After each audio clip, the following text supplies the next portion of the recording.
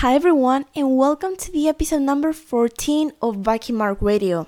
With 30% of consumers likely to buy a product recommended by a non-celebrity blogger, investing in influencer marketing just makes sense. In fact, it can be the push in taking you to a whole new level of awareness with your customers. But do you want to know how to do it like a pro? Then grab your cup of coffee and keep listening.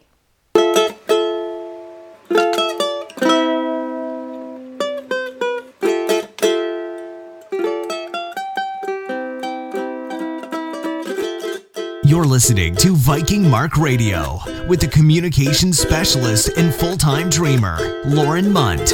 If you're a business owner or an entrepreneur that needs help to step up your game with online marketing, this podcast is made just for you. Here, you'll find everything you need to know about online marketing strategies, tricks, and of course, loads of inspiration. Are you ready to step into the spotlight? Then keep listening.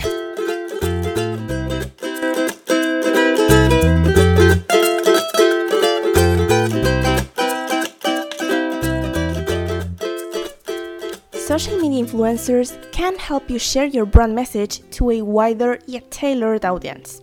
But where do you start? First of all, the most important step is identifying the goal for your influencer campaign.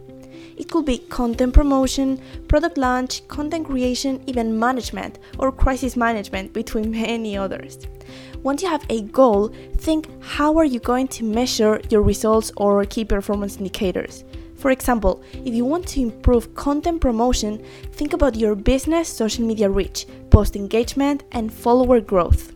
But now what? Well, the next step is defining your ideal audience. Influencer marketing starts by first identifying your target customer and understanding who impacts and how the audience discover, evaluate, decide, and buy. If you need help with this process, I strongly recommend you to grab the free guide to define your ideal customer profile on our website, vikingmark.com, on the resources section. But once you know who do you want to target, it's time to discover the right influencers. When I say right influencers, I mean the people who produce and share content that can impact your business or your buyer's decision-making process. For example, if you own a jewelry store, try to contact lifestyle or fashion influencers of your area.